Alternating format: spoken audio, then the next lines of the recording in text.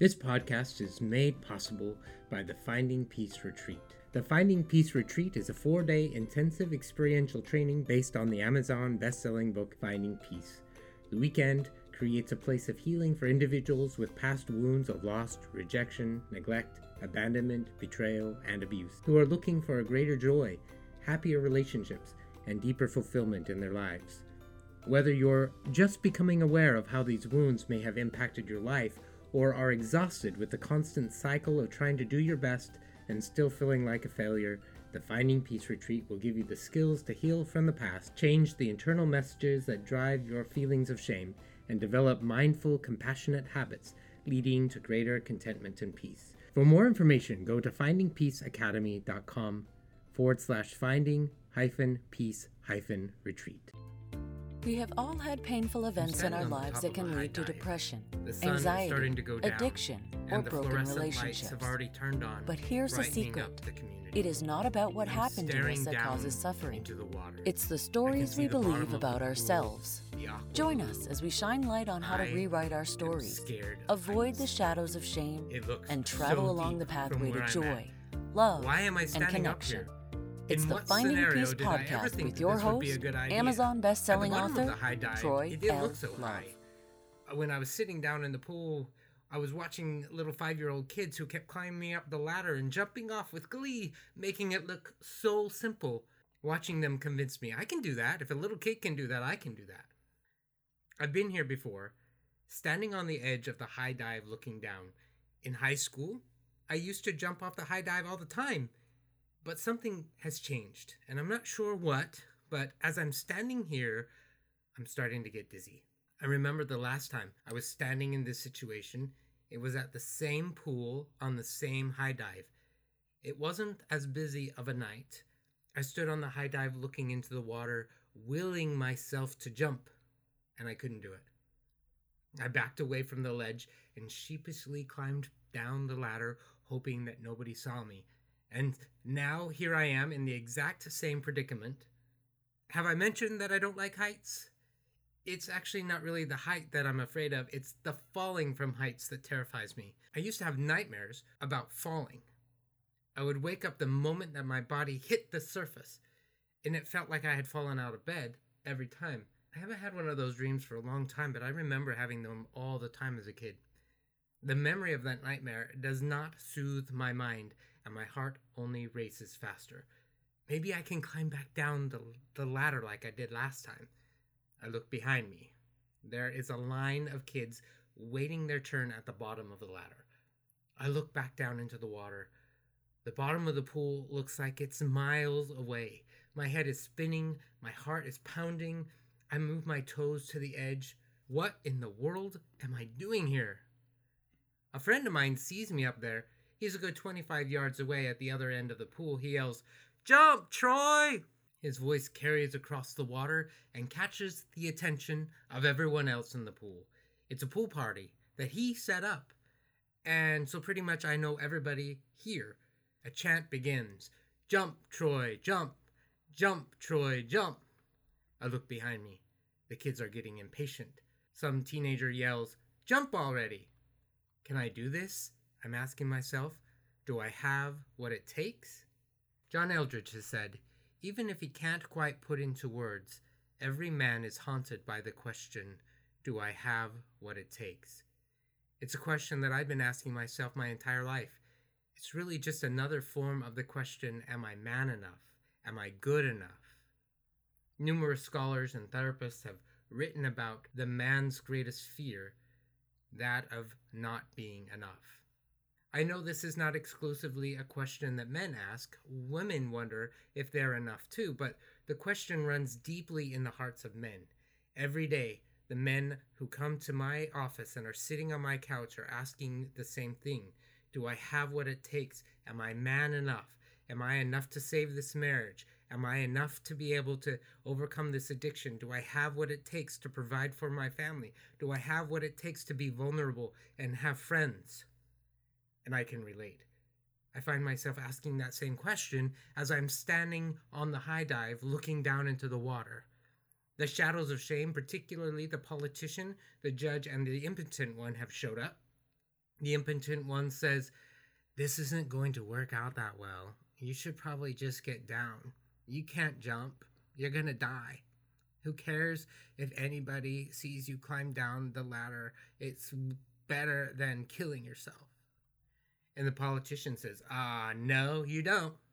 You're gonna look like an idiot if you don't jump, and everybody is gonna see you climbing down, and they're all gonna gossip about you for the rest of your life about what a loser you are." And my judge says, "Why are you up here in the first place? You are an idiot for getting up here. Didn't you think this through? You should have thought this through better, because now you're in a really crappy situation." Meanwhile, the crowd is still chanting, "Jump, Troy, jump! Jump, Troy, jump!" And my friends shout, "You can do it!" I close my eyes. I quiet the shadows. I quiet the kids behind me who are vocally getting frustrated. I focus on the words, "You can do it," and I step off. The core emotion that I faced on that diving board was fear. Fear is essentially the emotion that something bad is going to happen. And in my opinion, the opposite of fear is faith. The belief and feeling that even if bad things happen, it's going to turn out in the end. Having faith that things are going to turn out can be difficult, especially when someone feels absolutely alone. When I was standing up on the diving board, at first I felt absolutely alone. I knew that there were people all around me, but I felt alone, and I wondered if I could do it, and I was terrified to jump off of the board into the water. What really helped me was having people who were there chanting, "Jump, Troy, jump, and you can do this, I believe in you." Having those people believe in me helped me face the challenge that I encountered, which was jumping off of the diving board into the water. And in my real life, in our lives, having people who believe in us really can help us face the challenging things that we're going to encounter, especially during times of great trial and struggle. Like the kids who just wanted me to jump so that they could get back to their fun, there are those who really don't have patience for your struggles.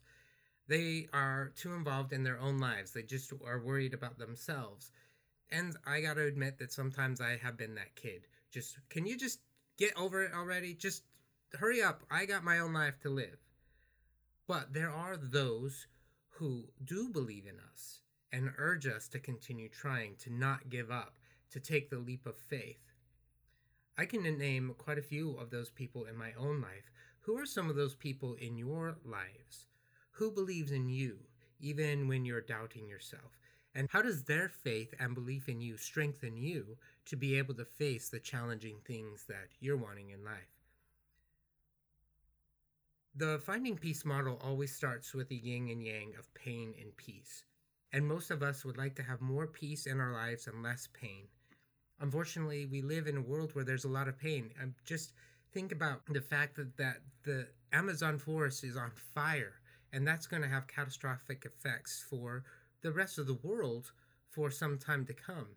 Hurricanes are coming through and wiping out entire islands. Earthquakes happen. There are people who are starving, homeless people. The homeless epidemic is rising across the United States and in other parts of the world.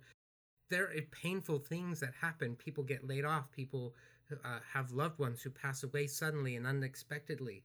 People are diagnosed with cancer or other life-threatening illnesses. There are painful things that happen in our lives.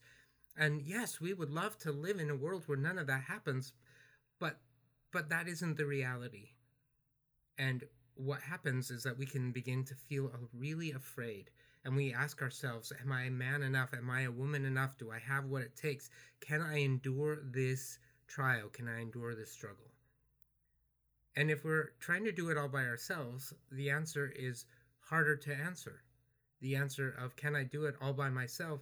That feels really daunting. And the shadows of shame show up and talk to us and tell us how much we are not going to make it and how weak we are. But having a person, one person who believes in us and has confidence in us can make the biggest difference in our lives. And maybe you've been blessed by somebody who's done that. And as I said before, I can name many people. I've talked about my grandma on this podcast before and how she was one of those people. I had a best friend in high school. He's still a really good friend of mine, Aaron, who believed in me. I had other friends in high school who believed in me. Amy was another one who believed in me. My teacher, Mrs. Wixom, who was my English teacher in 9th grade, believed in me. She encouraged me to try out for drama, theater, because I was so scared. I didn't want to, but she encouraged me to. In fact, she announced to the entire class that I was going to try out for the school play. I had no intentions of trying out for the school play, but when she announced it to the whole class, I thought, oh, she believes in me, maybe I can do it. And so I tried out, and I got a part, and it was amazing. And so having people believe in us can really help us work through that fear and turn that into faith, the belief that maybe I do, and maybe I have what it takes, and just trying it out like an experiment. It's time for Q&A. So last week I was doing a webinar and talking about the 6 attachment wounds: loss, rejection, abandonment, betrayal, neglect, and abuse. And as I was talking, I said that if you can identify what your core wound is, that also helps you identify what your core need is. And I made the comment that when you have a loss wound, the need that is connected with that is connection or reassurance. Especially if the loss wound is related to someone who passed away. Yeah, it would be wonderful if that loved one could come back to life and be a part of your life again, but the reality is that's not going to happen. So how do you repair that hole that loss has created in your life? And in my mind, it's connection and the reassurance that everything's going to be okay. So the question was asked by one of the participants: how do you deal with loss? What kind of reassurance can I get if the loss that I have experienced was so significant that it's impacted my life for 30 years? How does the reassurance of what? That was the question. How does reassurance help me with that? And it goes back to the reassurance that it's going to be okay. The reassurance that you're not alone. I can't specifically speak to what that reassurance would be for that person, but that was an excellent question to ask. What kind of reassurance do I need that will help me be able to move on with my life and not continue to focus so much on the loss? It's not that we're going to remove the loss or we're going to fill in the hole and pretend that that loss never happened, because that's not particularly helpful. But the need that is associated with loss is connection and reassurance that everything's going to be okay. And like I said, as I was standing on that diving board and getting ready to jump, the wound really was loss. The loss of, was I going to die? Was I going to lose a limb? That was the wound that was being stirred up for me. That was the fear that was being stirred up for me. And what did I need in that moment? Well, I needed reassurance that it was going to be okay, that I was going to make it, that I wasn't going to die, that people believed in me. And when I think about the loss of loved ones, that reassurance comes that it's going to be okay. Yes, it's going to hurt. It's going to be painful. I'm going to grieve this. I'm going to miss this person. But I also need some reassurance that I'm going to make it through. I can make it through another day. I can live my life the way that I need to, that brings me greater joy and purpose in my life. And maybe I can even live my life in a way that is in remembrance of this person whom I have lost, in remembrance of the lessons that this person taught me that helped me become who I am today. How can I reverence that person and in the life that I'm living now? So hopefully that answers the question of how reassurance can help feel the wounds of loss and how that can help us move forward in our lives and find purpose again and connection. If you have a comment or a question that you'd like to ask me, you can email me at troy@troylove.com, or you can make a comment here and I will try to respond to your question in the next podcast.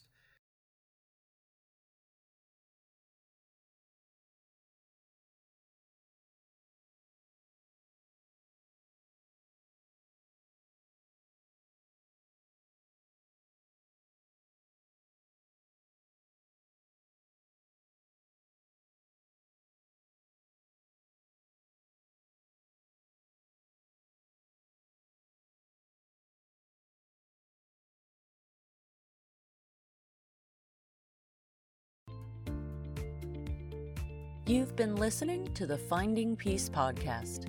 If we added value to your life, let us know or give us a rating. Before you go, subscribe to the show and get new episodes as soon as they are published.